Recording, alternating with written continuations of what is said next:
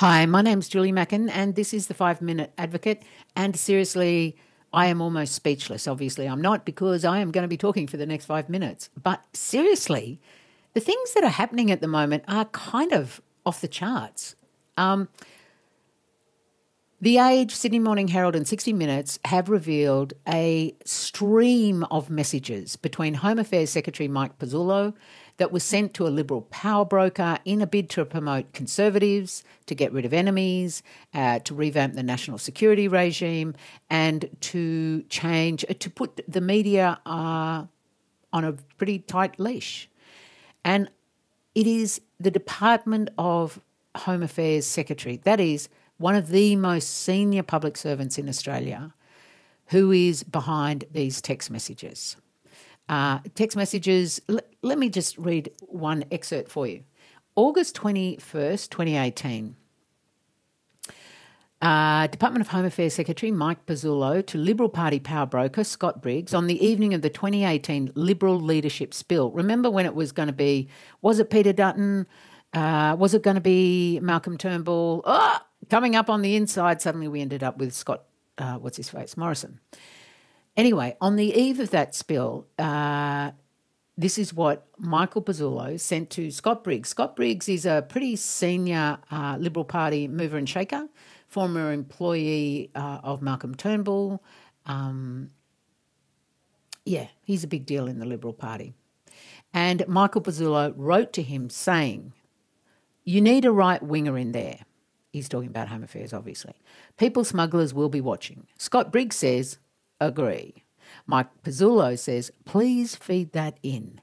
Scott Briggs, "Will do." Michael Pezzullo says, "Any suggestion of a moderate going in would be potentially lethal for Operation Sovereign Borders."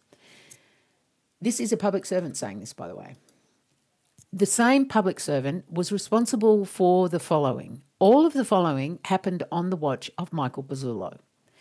The debacle, the Paladin contract scandal is the easiest way to say it, 2019. There was a major review concluding our migration system was no longer fit for purpose. There was the Cape-class patrol boat debacle. There was the processing of citizenship applications. Remember when it was getting up to years and years and years? Losing control of Australia's borders to an organised illegal migrant scheme under Peter Dutton. Over 100 people being unlawfully detained by Home Affairs. That's fairly serious.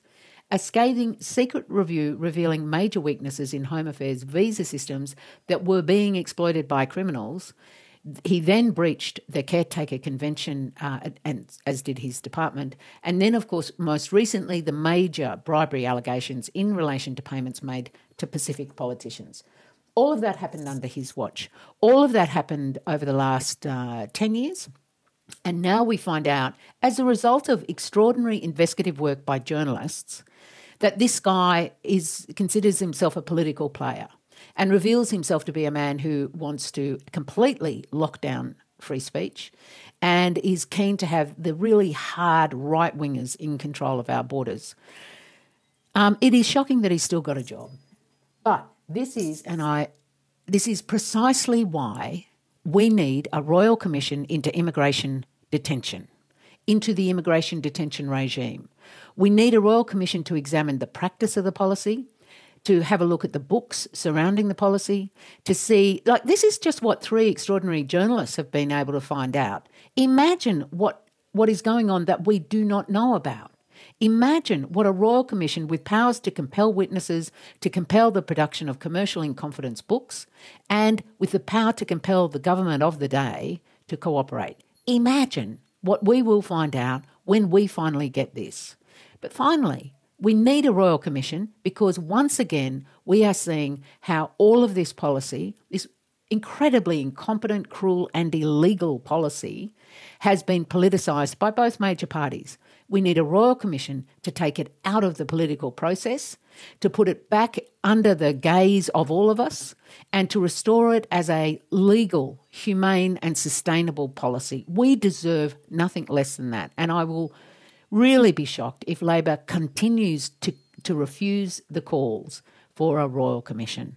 And if Michael Pezzullo's still got a job at the end of the week, I'll be shocked.